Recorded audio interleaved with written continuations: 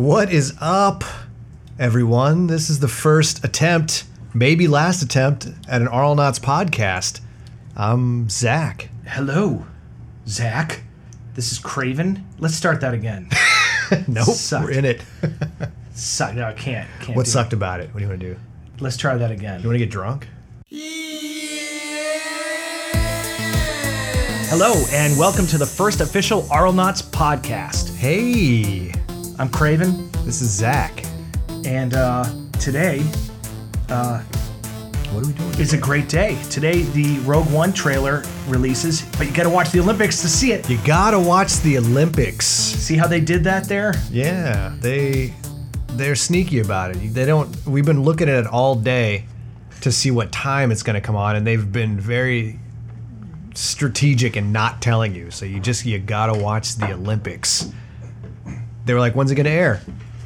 On the Olympics. On the Olympics, at some point during the Olympics. So we're waiting for it because we're going to do something with it. And by the time you hear this podcast, you will have seen it. Hopefully. Yeah. If everything goes according to plan, you will know what we were waiting for. But Yes. until then, we're sitting here talking shit. Just passing the time. Yeah, and some gas too. God, I had some apricots today.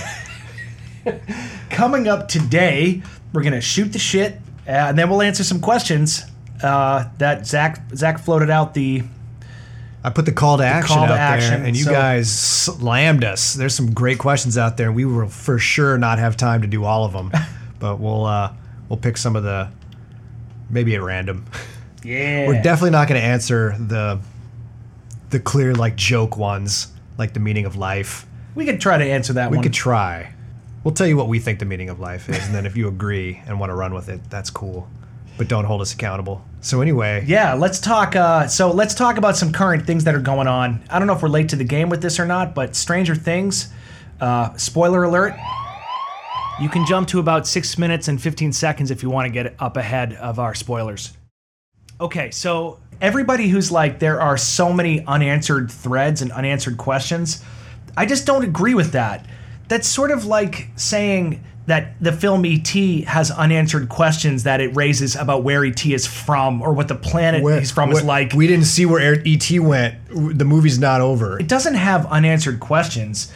I feel like it was the perfect single season story, and the idea that they're gonna continue with the sequel with the same characters is a classic fuck up. Like, you don't need to do that, and now they're gonna have to force a story Lost style, and they're just gonna create more holes. Well, this I you don't saw want to this. know. I don't want to know what happened to 11. It's perfect. Yeah. The way it is. The story was told. There can still be mysteries, but Look. it's not like they planted unanswered questions. Here's what happened. She turned into pure energy and exists in the lights. They actually addressed that very cleverly. There's like meta commentary at the end when they're like everybody's back together and they're doing a new D&D campaign, and then they win.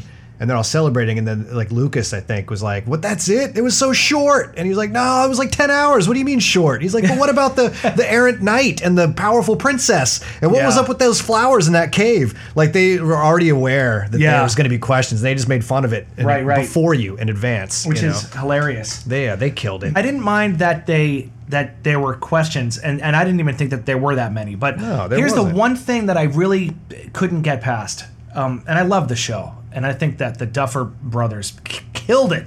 They killed it with that. But Someone actually did die to make that show. did they? I don't know if that's true. No, that's not true. So here's the thing that I couldn't quite forgive, right? So you've got Hopper and Joyce get into the upside down, right? They explore it, they locate Will, right? Right. And They know they where get he's him at. and they revive him. Right. But they never show them exit the world. You know what? My girlfriend It's said a that too. fucking- She's like, "Oh, they're just back," and I was like, "It's unacceptable. because- I apologize for it's like, well, we saw them get there. We just have to assume they knew the way back. Like that was all I had to offer. I agree, and she called it. Clearly, there was an immediate problem with it that people had. Like, it was not. It's It was obvious to people that they just showed back up again. Because if it's like they went through some crazy. You think they went all the way back to the building? I think that it was just the gate? assumed that they just went back the way they came. Yeah, but it's like, did we see the gate from the other side when they walked through it? Like when they showed up in the world? No. So we have no idea how they got back. But they established that the gates open and close. Right. So I felt like what I really wanted to happen so badly was for them to spill out into the high school or the school through the gate that the monster had made getting into the school. Yeah. That would have made such perfect sense. But I guess you're right. They retraced their steps. And you just said what I took from it is I was assumed that because it's a perfect mirror world, that's how they knew where Will was, because they knew that it was in their backyard. They just had to walk there from. They basically had to just take a long walk from the building. They had to go through that whole building again that they were in. They had to go outside, walk. And so I imagine that the portal also exists on that other side. Because that one thing about that, other smaller portals were temporary and they closed, but that one was a permanent always there. Yeah, okay, exactly. That's fair. And they enough. had that guy on a line, when they got sucked in there the first time. Okay, so I buy that. I was willing to let it go. You know what? I'll buy that. I'll buy that. The rest of it was too good for me to hang that on it. I'm not against. I think the series is phenomenal. I think that it's nice. It's kind of fun that they went with this the '80s aesthetic as far as they did. At first it felt like a gimmick to me, but the show hooked me right away with the characters. The story was instantly intriguing. I felt like it never let up. Every episode they were introducing a new piece of information about the world that made it even more intriguing. I thought the flow of the story was awesome. Well, here's what I thought too, because you know me, I'm very protective of the 80s. When I see something that looks like blatant nostalgia pandering, I get real defensive. I'm like, this is bullshit. This was clearly made by somebody, some 20-year-old who's fetishizing the 80s and just made everything day glow neon and laser grids. That's not how all of it was. I felt that this world felt immediately real. It was genuine. And it also was this, they made the story have to kind of work in the 80s. The whole idea of the Poltergeist style phone communication and her having the stress of having to go buy a new phone for her wall. Yeah. These are all things that they absolutely played to the time. Absolutely. It was they thought about it being in the 80s, not just made it 80s to be cool, But I had a friend he's a fellow film. He went to my film school, and he's actually a really smart dude. He's a pretty prominent music video director. He was kind of crapping on the show for being nostalgia pandering, and he was like, "Oh, remember Trapper Keepers? That's so rad." And I understand it because I feel that way about other stuff, but I never got on that with him. I was like, "No, man, this is really good. You got to keep watching it." And he begrudgingly admitted that it was a good show at the end, but he still maintained that it was two 80s for 80s sake. And I was like, "No, really? Man, it took place. That legitimately took place in the 80s." And they and of course they were going for that, so you can forgive them a certain level. They made it make sense why it was taking place in the 80s, because the whole premise of it, the whole MK Ultra, was a real thing that they did in the 80s. They've confirmed that there actually was an MK Ultra program. They tried to give LSD to veterans to give them telekinetic powers. Right. They really did that. And so that was a thing of the time. They were doing it to fight Russians. To make that story today would be ridiculous. So there were so many reasons to not make it. I mean, to make it in the 80s that it was totally fine with me. Yeah. Oh, and can we just talk about the soundtrack for 1 second? The soundtrack was so the soundtrack is releasing so dope tomorrow. Original music by Kyle Dixon and Michael Stein. Are you familiar with those guys? I am not familiar with their work, but holy shit, I am a fan now. Yeah. I mean, the soundtrack to the show is really stunning. It sounds like they worked hard to achieve a legitimate analog sound. Yeah. I think they probably went to great lengths to make it happen. But the show's aesthetic in the open, which looks like it was pulled right from an 80s VHS. Yeah, well, I mean, it looked like the whole open was very much like that young adult 80s kid show feel to it. And or the cover of a Stephen King book. Well, it was more like the cover of a Choose Your Own Adventure book. Is what I think was because they even had the chapters in there, chapter 5, the acrobat, the flea. They were very much nailing all those aesthetics. And I was actually when the I first soundtrack, God, it kills me how great it is. when I got to admit, when I first started it and like the titles came up and the heavily synthesized soundtrack came out, I was like, oh, look how goddamn 80s we are. And I was like, it's pretty dope though. Like, I was on that boat. I was on the boat like for some reason to be open to hating it. Though there is one thing that's kind of funny that every soundtrack is doing now, and I feel like it didn't start with Daft Punk and Tron, but there's a particular melodic and harmonic thing that people can't let go of. Hold on a minute, I'm gonna grab my synth. Yeah. Hold on a minute. It's like let me see if I can play this. I wish you guys could see this little box.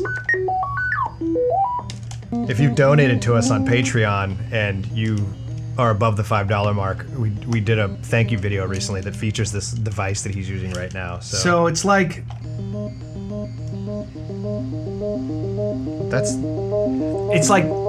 those are the patterns of notes right there. That's the pattern of what an 80s computer sounds like. Yeah. Here's every soundtrack that's played on an analog synthesizer. Here we go.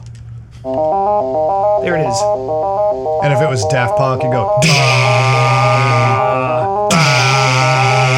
Or if you're the soundtrack to Stranger Days.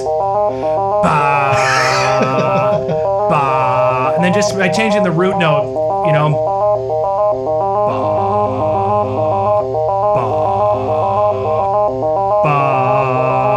There you go. We just wrote the soundtrack to Stranger Things. Which is an amazing soundtrack, and buy it immediately. There was one particular song too, and it was probably 7 there. We're looking at the track list right now, 11, when they first run into her in the woods, and it's such a quick bite, but it was, oh man, it just made that moment like. There's some super creepy stuff too. Their use of dissonant, the use of dissonance in the soundtrack is used very effectively in place of, in horror films. An electronic score is interesting. You don't get a lot of the, if you're scoring for a horror film and you go with an orchestra, strings, yeah, you can like do something dissonant. Strings. But, doing something dissonant with synths is an interesting. There's a little trickiness there, and I think they really nailed it. Yeah. I mean, there are some parts where they get away from the synth work, but yeah, there's some definitely choice some moments. Yeah. They're really deliberate and very strategic moments. They struck that balance too, because it's. The other thing about doing a full like synth soundtrack is that it kind of gets them away from that vibe they were clearly going for, which is that Steven Spielberg sort of like young adult adventure vibe, which totally. is none of those ever had synth soundtracks. So it was like it was a risk they took, but I think it paid off. And I think it's safe to say that we now know what it would be like if there was a Steven Spielberg film with a synth soundtrack after seeing Stranger Things. What else should we jump into here for the podcast? What's up next? Well, there's Suicide Squad, but I don't want to shit on that too badly. Let's not get into that. And you haven't seen it. I haven't seen it. I feel like there was some more I wanted to say about Stranger Things, but I almost. Maybe what we could do is just be like this episode, Stranger Things. Stranger Things, man. What else is what are some Stranger Things happening in the world right now? Well, let's keep going with Stranger Things, like cast. A guy who played Hopper. Hopper's the best, dude. I love that guy. I think the last thing I saw him in might have been the Equalizer movie with Denzel Washington. I think he was a corrupt cop. Yeah, let's check him out. David Harbour.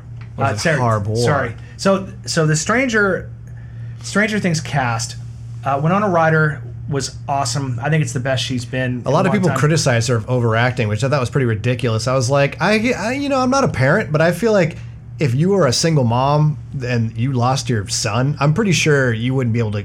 You might overact a little bit. Yeah. I think she did pretty solid work. I read that she spent a lot of time on set weeping when they weren't filming because she was essentially just overrun with just emotion. Yeah. It was sort of it was challenging enough for her that it actually took an impact.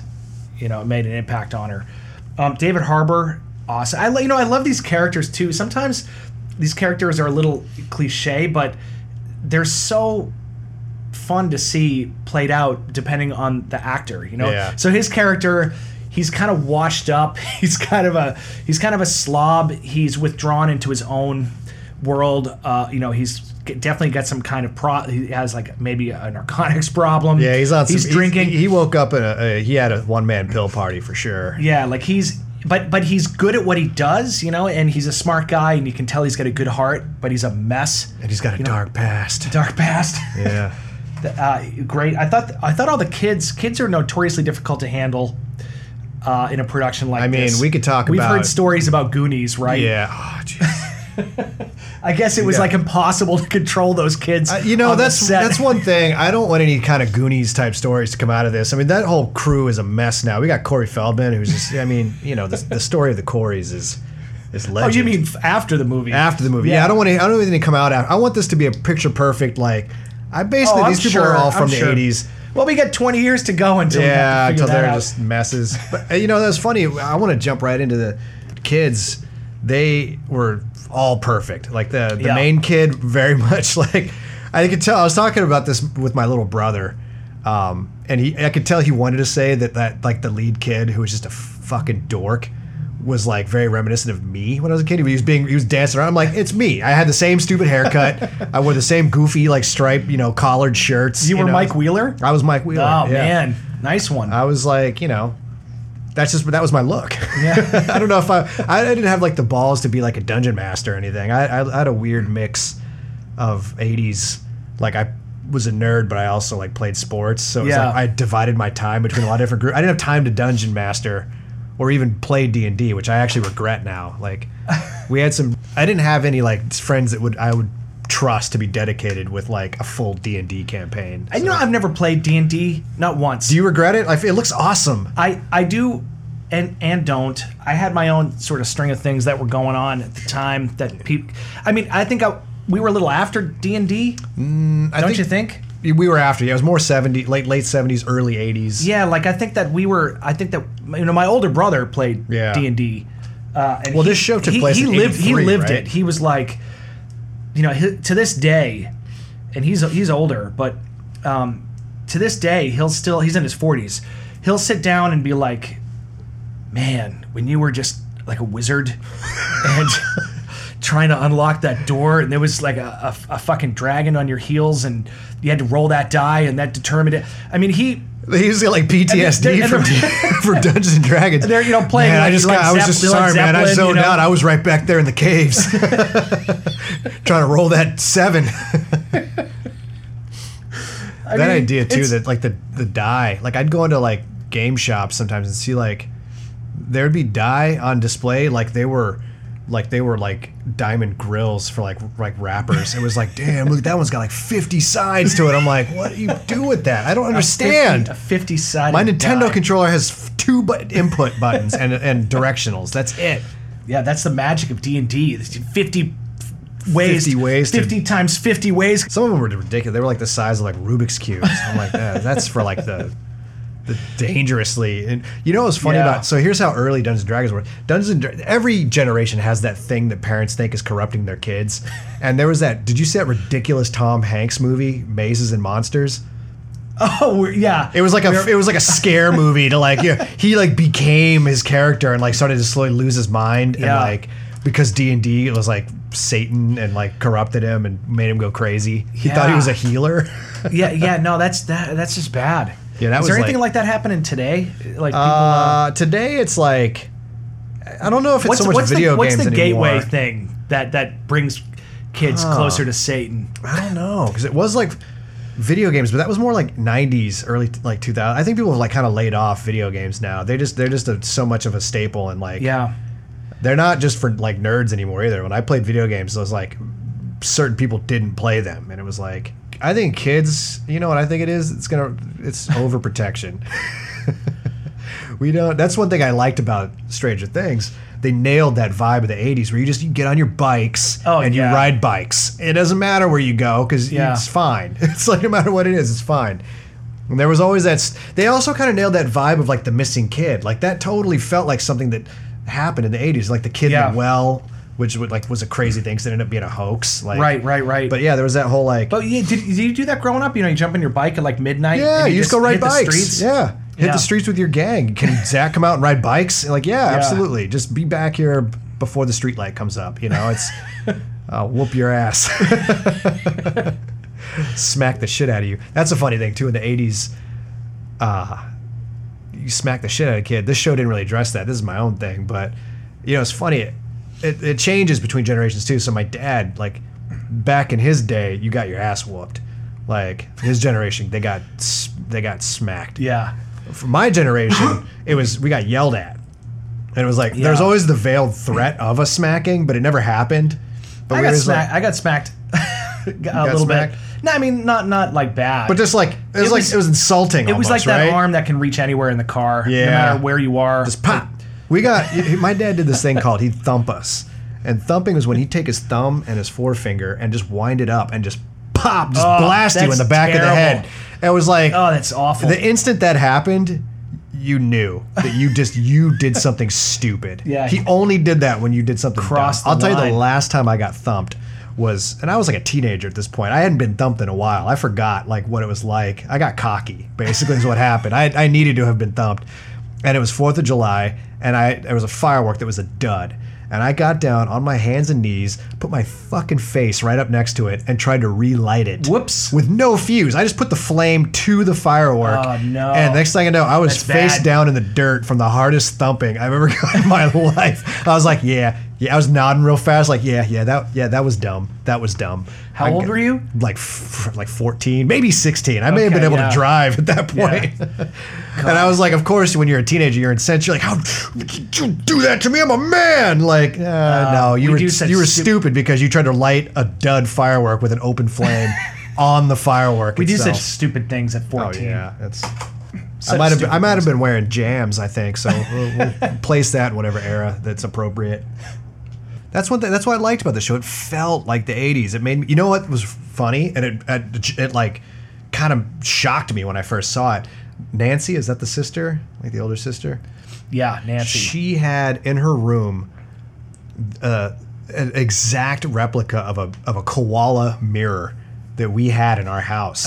And I saw it, and I was like, whoa! Oh yeah, killer attention to detail in terms of set design. They just nailed it. Yeah. Every piece of wallpaper. Yeah. Every appliance. Oh, like in the Steve's kitchen. bedroom was like that, like plaid, like striped grid. Like, Yeah, the whole no, room was like that. I was like, dude, that looks like such great attention to detail, And I appreciate when someone doesn't necessarily try to film something to look like a time period. The most obvious and stupid example is like anything that took place, in the 1920s is going to be like black and white. When I picture the 1920s, I just picture people walking around in black and white.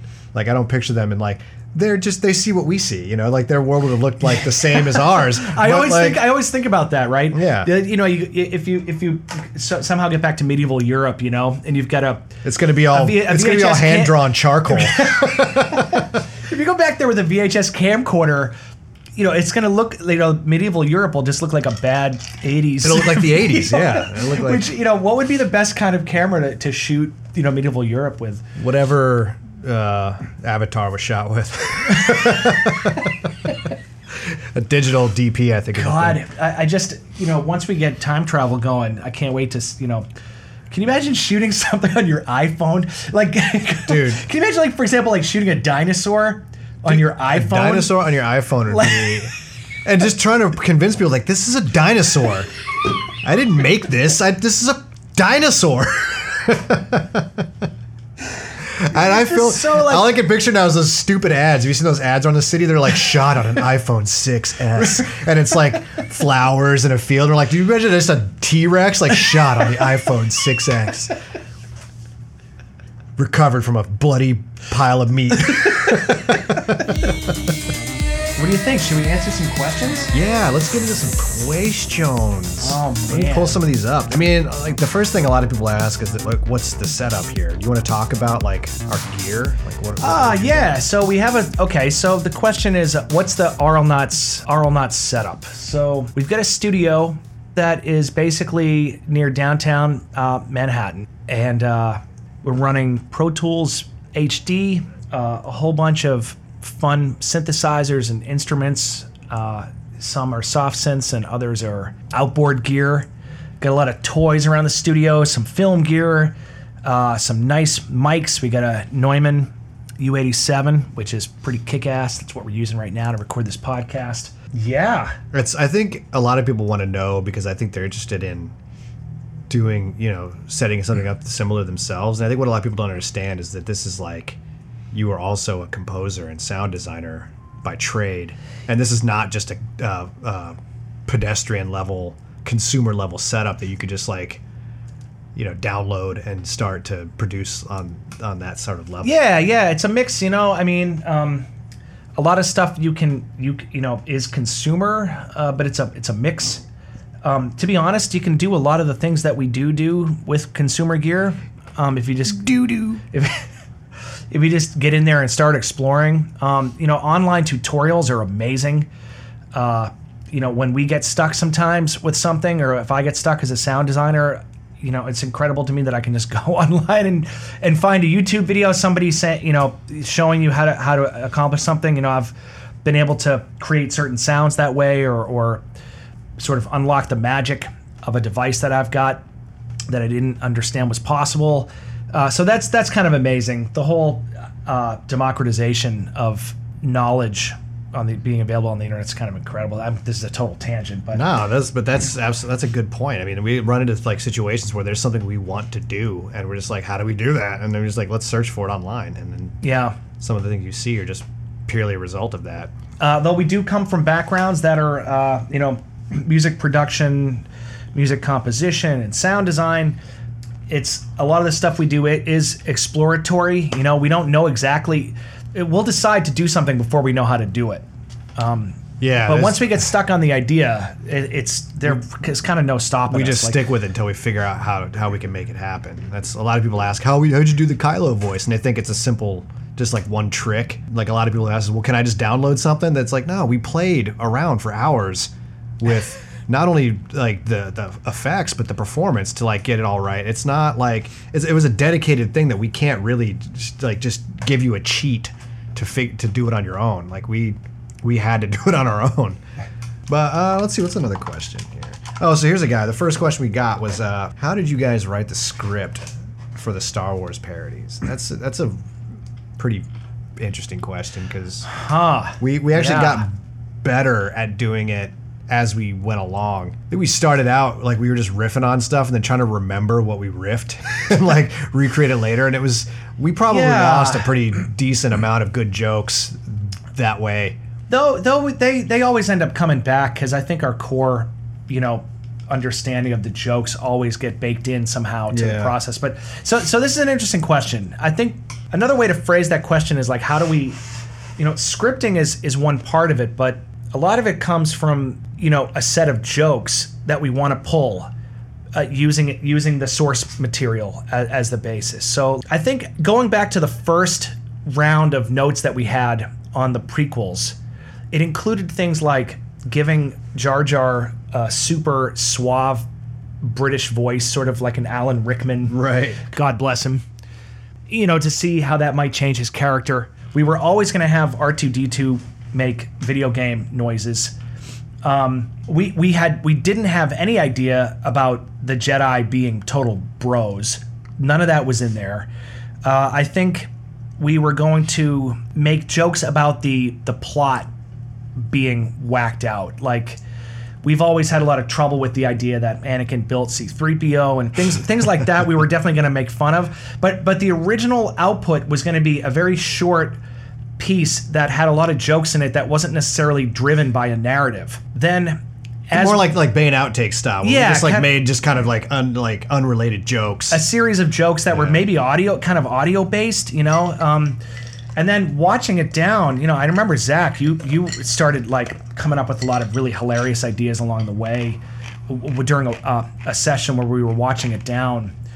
And I think we just started taking our different sort of aesthetics. Zach has more of an aesthetic of trying to take jokes into a more narrative place, and my place is sort of more absurdist. So there's the potential to clash, I think, there. Yeah. But in the end, I think what happens is when we put those two things together, you get absurdist storytelling. Yeah, we find the best I think we find the best mix of those of both those worlds. Where like my whole thing is I usually just write too much, and we usually kind of are able to pare it down into like a gag. Like just that's sort of how our styles will mix. Yeah. I definitely put out enough to work with and chip away at to find the right joke. Yeah, and once we start collabing, then a whole new thing forms. And sometimes we'll just create a joke on the fly while we're in the studio and run with it. Yeah, just trying to make each other laugh. We have a set number of scenes that we know we want to make fun of, and sometimes those scenes we choose because they're somewhat easy to edit or something. You know, like obviously lip flap is going to always be an issue, but we want dialogue to make sense. Bad lip reading is awesome. You know, he's been a hero for a long time of ours. His work is incredible, but our take on the overdubbing stuff is to have dialogue that makes sense. Yeah, his whole thing is like he's great at finding words to make it look like they're saying. He's just trying to match lip flap no matter what. So it's like the humor is in how nonsense it is, and he's the king of that. Yeah. But our approach is a little bit different. You know, we're telling not just narrative jokes, sort of coherent narratives, but also a lot of weird sound designy jokes and things like that. You know, the idea of Darth Maul driving off a cliff and just crashing. You know, and if you look at that shot, we actually took the time to digitally remove him from the distance. From the distance, from the horizon. You see him emerge in the valley and ride out, and we actually removed him so that we could keep the shot going longer for the Space 911 for Space 911 joke. Yeah. And that happened also on the fly. You know, we're looking at the scene and it's like, what should the robot do? You know, I think at one point the robot was trying to convince him to not kill himself. Yeah, we had the robot. Yeah, it was he was like, "Oh, you got so much to live for." I forgot about that. I'm so glad we didn't go that way, because then we wouldn't have had a dance off. Yeah, there are a lot of jokes that we throw and just they just don't stick to the wall. I've had a lot of ideas that don't fly. You've had a lot of ideas, you know, but we try to keep everything in the mix. So we've encountered. Here's an interesting thing. We've been encountering. I think everybody who follows something up with a sequel encounters this problem, which is that once you've established a narrative, you have to continue to take that narrative in a direction. So you get deeper and deeper into your own lore. So while we've managed to maintain a coherent story over the 4 episodes that we've done so far, there's always this horror, like we have to complete the story, and every episode's been getting longer, and we can't do that anymore. Yeah, well, that's another question somebody asked. They're like, I noticed that the progression of your entries have gotten longer and longer. Is the next one going to be 50 minutes? I'm like, God, no, hopefully not. Like that doesn't happen because we're intentionally doing it. It's just because this dumb story we're telling, and that's just as long as it needs to be for those jokes we want to tell. And it's like also, you know, you don't want every joke to become something that's dependent upon the story that you've been telling. You know, we want, in some ways, each episode to kind of exist a little bit on its own. Yeah. Obviously there are going to be reference points. Creepio is always becoming a more complicated character with his scheming. Especially since he doesn't show up as much in certain, you know, he had a lot of material to work with there in the prequels because for some reason Lucas wanted him to be this major part of the story, and now he's just kind of lurking in the background in these later episodes. So so people are like, more Creepio. I'm like, you've seen the original movie, right? You know we don't have anything to work with. There are some choice scenes that are of course going to make it. I think what's going to happen is the episodes are going to be getting shorter. Yeah. We at one point we're going to combine episodes 5 and 6 into one final piece, but I don't know that we're going to do that anymore. We're not sure yet. Yeah, we'll see how it goes. We'll see how it goes. But we are going to finish the story though up to episode 6, and then we maybe jump. We'll into see 7. what happens in 7. Yeah, we may be dead by then. Let's see. I never know what tomorrow's going to bring. Is that too dark? God, all right. I don't know. There's like the third one's not even coming out for 6 years. So that's a long road to try to map. Let's see what else we got here. Questions. Got some political stuff. I don't know if I want to get into that. Somebody asked who we're voting for. Let's not touch that stuff. Yeah, but we don't need to get into that. Yeah. But I do want to say that. Never mind. Well, one person asked, did you build Bestmax yourselves, or is that something that somebody will come around and try to monetize later? Okay. If the company tries to monetize, here's the thing about Bestmax. We bought him, and he is very clearly a ripoff of Beast Wars era Optimus Primal. He's like the same color scheme. Bestmax is a synonym for Optimus Prime. Like that's Optimus Best, Best Prime Max, right? Yeah, it's so clearly like it's like a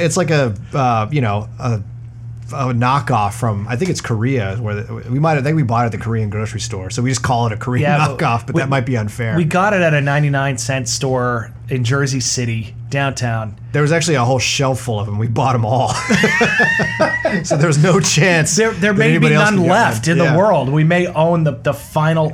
I mean, is this something that's been produced, en masse? Like, I don't know. We haven't been able to find them online. So the question: will somebody try to monetize this later? If they do, I think they're going to have a lot more to answer for if they try to come forward and try to monetize something that was clearly a ripoff of something else as lucrative as the Transformers. Yeah. Michael Bay will show up and be like, wait, I'm sorry, what is this, Bestmax? Sadly, we did not build Bestmax. We did not build Bestmax. So that's... How awesome would that be? He actually does play that little song when you turn him on. There's been, and if you've seen some people know that we've pulled the curtain back on Bestmax and showed him in our streams. We've had some live streams. If you go back on our Facebook page, one of the earliest Facebook video uploads we ever did was us unboxing Bestmax and turning him on for the first time. I forgot about that. Yeah, no, it's still on there. If you go to our Facebook page and take it all the way back, it's there. Amazing. And it's just covered in broken English. The description of him is just confusing. Motor drive function. I still remember it. Save Forest. That was Save Forest. That was his directive, things, I guess. Save Forest. Yeah. I don't know if it was like a Forest or some kid named Forrest out there somewhere that Forrest Whitaker. But it might have been Forrest Whitaker. Yeah, save Forrest Whitaker if it said that. Nobody needs that guy's. He's got it covered. If he survived Battlefield Earth, he could survive anything. Let's see. I assume the base was coming from your starfighter. Then that's a good question. Good question. Oh, by the way, speaking of, I assume the base was coming from your starfighter. Have you seen Star Trek? Somebody said, hey, Star Trek used a base war. So I feel, so Star Trek Beyond, pretty good film, really enjoyable, entertaining, if not kind of forgettable. But there's a sequence, spoiler alert, coming up. They completely pull up a Base Wars thing, where they're attacking and destroying ships with the sound of the Beastie Boys, and they straight up used the Beastie Boys. Yeah, they vibrate him to death. Is that what? Yeah, no, they're using it as a frequency that's going out over the system, but it's basically like the same effect as, when you hear the track blast, it's destroying things in a wave, like the bass bomb, and I don't think we're obviously we're not so big that we'd ever think that somebody used the Base Wars video, but I've just never seen anything like that. It's so no, we definitely did it first. I'm fairly positive, but I don't think that people are always arriving at the same thing. This happens to comedians all the time. Yeah. People are like, I said that joke first and I did that first. It's like, well, we live in the same pop culture world. Like, yeah, exactly. It's totally possible to arrive at the same. That happens all the time in the industry. Follow me here. Or is Simon Pegg a fan and is he stealing from us? Which one is the Occam's razor? Which has the least amount of conclusions to leap to? I don't know. Simon Pegg, if you're listening, hook a brother up with a job. We'll write that shit for you. You don't have to steal it from us. We'll ghostwrite it. Yeah. There was actually something similar in the Lego movie. Somebody threw my way, which I also never saw, but I saw the clip where Batman was like touting the base in his car, which was like, people were like, pretty sure they stole this from you. And I'm like, I don't know. I don't know if they did. Tend to give people the benefit of the doubt. I mean, people have accused us as well, so we know what it's like. It's like, no, we totally made that on our own. We're sorry that it's similar to something you did, but that has happened. We're not. So we know that it's possible because we are innocent. Cool. Did we ever get the Skittles sponsorship? We did actually, and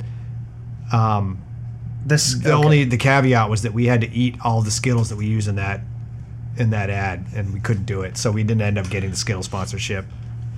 there was 40 pounds of Skittles. It was literally 40 pounds of Skittles Dropped on your face. on my teeth. Yeah. I will never forget. We had to change the way we were filming because it hurt. I thought I could take it. I was like, yeah, my face. I've been punched in the face. I'll be fine. I was not prepared for how much it hurt to have Skittles dropped directly onto your teeth. It sucked. They rattled in my head for hours. I could feel it like in my roots. We had to change the way so that last shot of me laying on the ground with my mouth closed was because I just couldn't take it anymore. It was just, even at like Craven got as close as he could to me while not being on camera, and it still sucked. I had like phantom pain after that. It was just like, Yeah, and the other guy in the video is Bagu. That's not me. Awesome friend and childhood friend, and super down for whatever. yeah, he's always he's like a special guest and a bunch of stuff. He was actually one of the main characters in Spear Questers. He's totally amazing. Yeah, look up some old the original collaboration between us, Spirit Questers. It has its own YouTube channel. Check it out. With one video. One video. Well, no, there's a teaser. Let's see. This is another script question. Where can I purchase a Best Max? This guy's asking whatever happened to the Bear Show. We mentioned it. Bear Show is still running. It's just as its own channel. That's Bizarro Studios on YouTube. There's like 6 or 7 episodes, I think. You know, it's become its own project. It was never intended to be an Auralnauts project. We just debuted it on Auralnauts to sort of give people a taste of like other things we were capable of. And you know, it's a collaboration with David Bizarro, who works with us on a lot of our videos. So you should definitely check it out if you're into the Bear Show. Yeah. What's the most fun video you guys have done? I guess is that fun as in like the fun we've had making it? Is that The most fun? They're all fun. they're all fun? I mean, We always end up cracking up at stuff. And sometimes when you're editing a scene and you just don't know if it's going to work. You know, we laugh about the concept, but then when you go into the edit, you're not sure. You know, it's like, would it be you have fun? that like, oh no, what have we done kind of moment. Yeah, like, or you know, the idea that, you know, Kylo might turn to some guy and be like, hey, jerk, you know, like, will that work once you hear his voice and you know, you add music to the scene?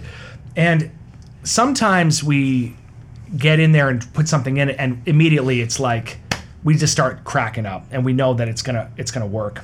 And we usually don't release something that didn't make us crack up anyway. So yeah, it's like in that weird way, all of our projects are, you know, equally as fun. They're all pretty fun. I think personally, though, I think one of my favorite things that we've done to shoot was Sweatpants. Sweatpants was a weird day. It was such a weird day. We tried so many things too. We tried to have us both in the video. We were trying to do this weird slow motion, like choreographed dance, Yeah. where I was like slowly pushing you over. It was like we tried so much, and just none of it was working. We just didn't have the studio and the space and the gear. What a weird thing, but it was so funny though. And we just, I don't know. Something I remember about you were it. just like, you know what? Fuck it. Let's just shoot you not doing anything.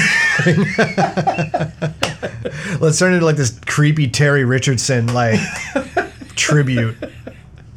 And people like, and then we uploaded it. And as soon as we hit that like share button, like make public, we were just like, What have dude, we this is done? the end of us. This channel's over. It's been fun, man, but Sweatpants is the end. Yeah, and that video, it's like over 100,000 views now. Some comments were funny. We waited 4 months for this. Oh yeah, there was like that. We straight got. I would actually, I That guy actually was like so be interested mad. in going it back into like seeing like the analytics and how many subscribers we lost that day. Oh, I'm sure it was in the thousands. We must have lost thousands. Probably the tens. We'd be surprised. We actually we'd lose subscribers on every video we release. And I have to honestly think that some people just get mad that it's not episode 5 and just leave. That's actually another reason why we're doing this podcast, because we don't. The only time you ever hear from us is when we upload a video, and so you don't even know what that video is going to be. And so I on that level, I do understand that frustration where it's like you have no news, and you may follow us on Facebook, but we don't really post updates on Facebook either. It's like Craven and I, we get together when we can.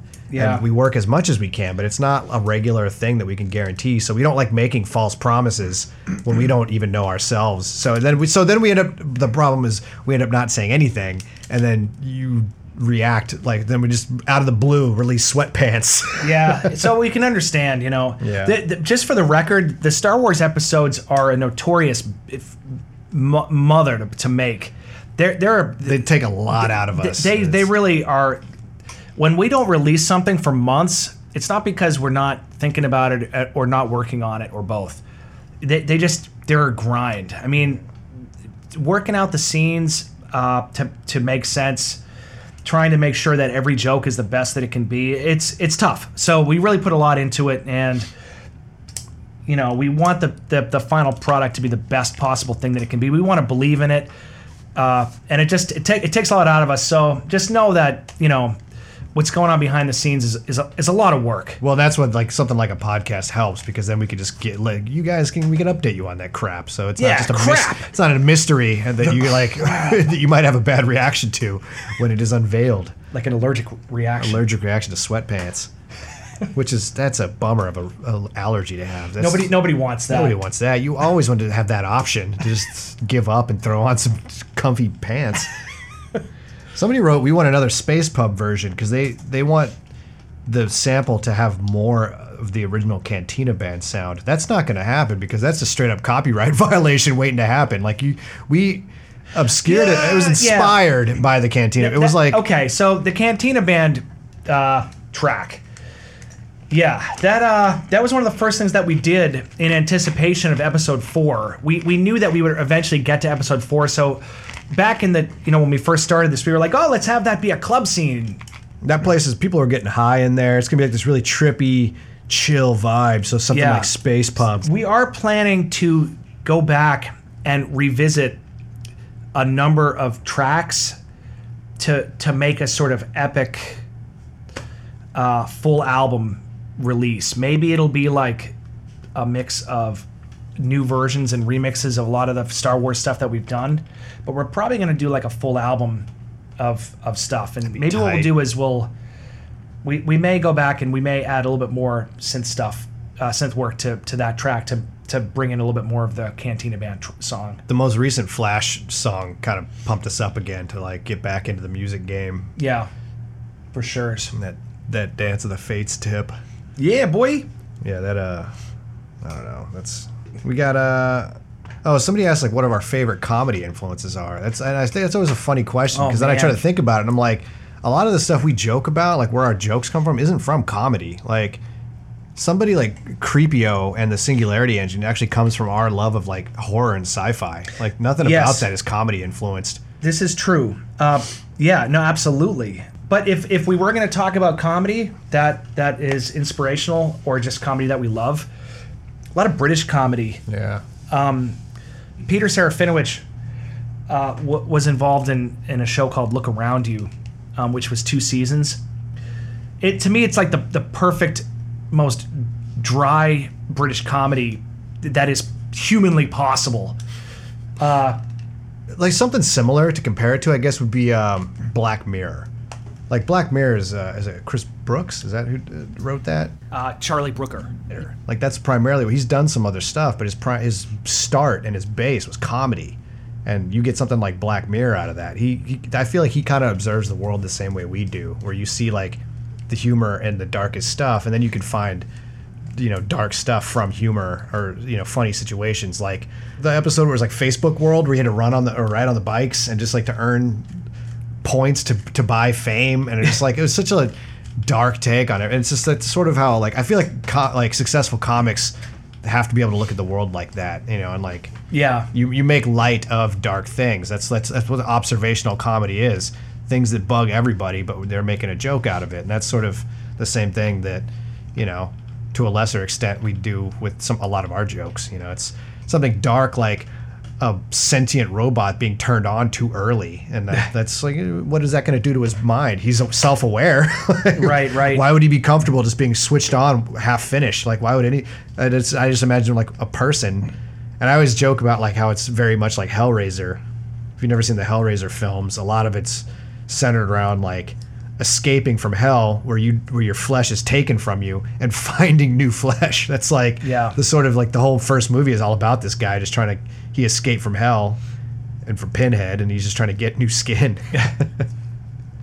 There are some gags that I still think about to this day too. Some visual, Mel Brooks, the Zucker Abrams team.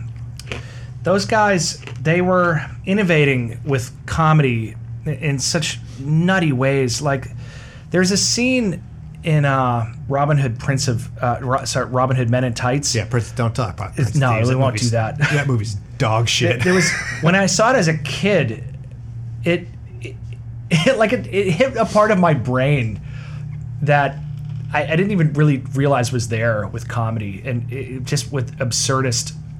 So absurdist comedy really gets me, you know. Right. So there's a scene where Roger Reese playing the sheriff of, did they give it a weird name? Rottingham. Sheriff of Rottingham. He goes to visit the witch, right? And the witch is always trying to hook up with him, right? She's like super. She's like aggressive, into him, you know, yeah. and she's always like, it is space, and he's always like, get out of here, you know. So she has this life-size cardboard cutout of him in the room, and it's like a classic like stand-up, you know, cardboard thing that you'd see in like a Best Buy or something, Yeah. you know, advertising a film. It's like classic Mel Brooks breaking the fourth wall, you know, industry stuff. So he sees it and he's like, oh God, you know, she's into me and whatever. So at the end, she's sort of like, I'll do this for you if you do this for me.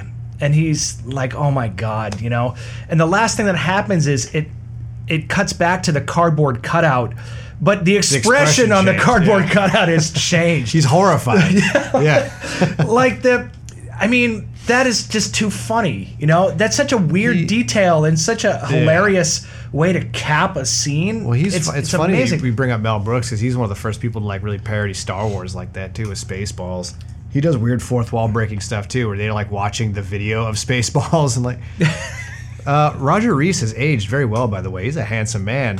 I don't know if that's a recent picture, but Roger. yeah, I remember him from Cheers. He was like the new fancy boyfriend, I think, of Rebecca. Yeah, Cheers. That's totally him. Oh yeah. Look at that chin. That's a man's chin right That's there. a man's chin. I wish I didn't have to hide mine with a beard. If I had that chin, no problem. So the comedy influences definitely run deep. We'll be getting more into that as we do more podcasts. You'll be getting to know a little bit more of that part of who we are. I like sci-fi and horror a lot more than I like comedy. If you like Creepio, you should go look at some David Cronenberg films. He's all about body horror. The whole point of a David Cronenberg movie is to make you feel uncomfortable in your own skin. Like, that's not like figuratively, but like you will be disgusted with humanity when you watch a David Cronenberg film. Videodrome is a great one. Yeah, Videodrome's great. Of course, The Fly remake with Jeff Goldblum. That movie, I still dream about that movie once in a while. Just thinking about it. It affected me. Weird. Like Seth Brundlefly will show up in my dream every once in a while. I'll be like, well, this has just gone south. Brundlefly's here. He's gonna puke on my arm and dissolve it. Like, God, it's 7:45. Is this trailer coming out soon? It's almost time for Star Wars, ladies and gentlemen. Oh man, what else? Do we have any other questions? Yeah, we got tons of questions, man. Let's do one more. I like one of our original Twitter followers, Kate Jackson, asked us if we were eating healthy for Christmas. That's an old callback to one of our original videos. I thought that was cute. I like giving shouts out to our old fans. Just like, wow, somebody like got on board with Bane Outtakes and we're willing to just see what else we were going to get to. It took us so long to follow up on that too. I'm surprised we got held on to anyone. back. Yeah. Thanks for sticking with us. Yeah, no kidding. I mean, a lot of you have been with us for a while. Some of us are even like real Facebook friends. You see pictures of my family. And I will not be eating healthy for Christmas. Ever. Well, yeah, we'll keep going with this. We'll keep throwing. We'll try, if we do more episodes, we'll hit some of those questions we didn't answer. We ended up getting like 96 replies or something like that. There's no way we were gonna be able to cover everybody. But thank you so much for writing in and like showing an interest. That's awesome. And we will be happy to answer more in the future. Yes. And you can find us at No Duh. We're Arl Knots. That's why you're listening to this.com. But also, if you're interested in helping us make things faster, including episode 5 and 6, this is not a bribe.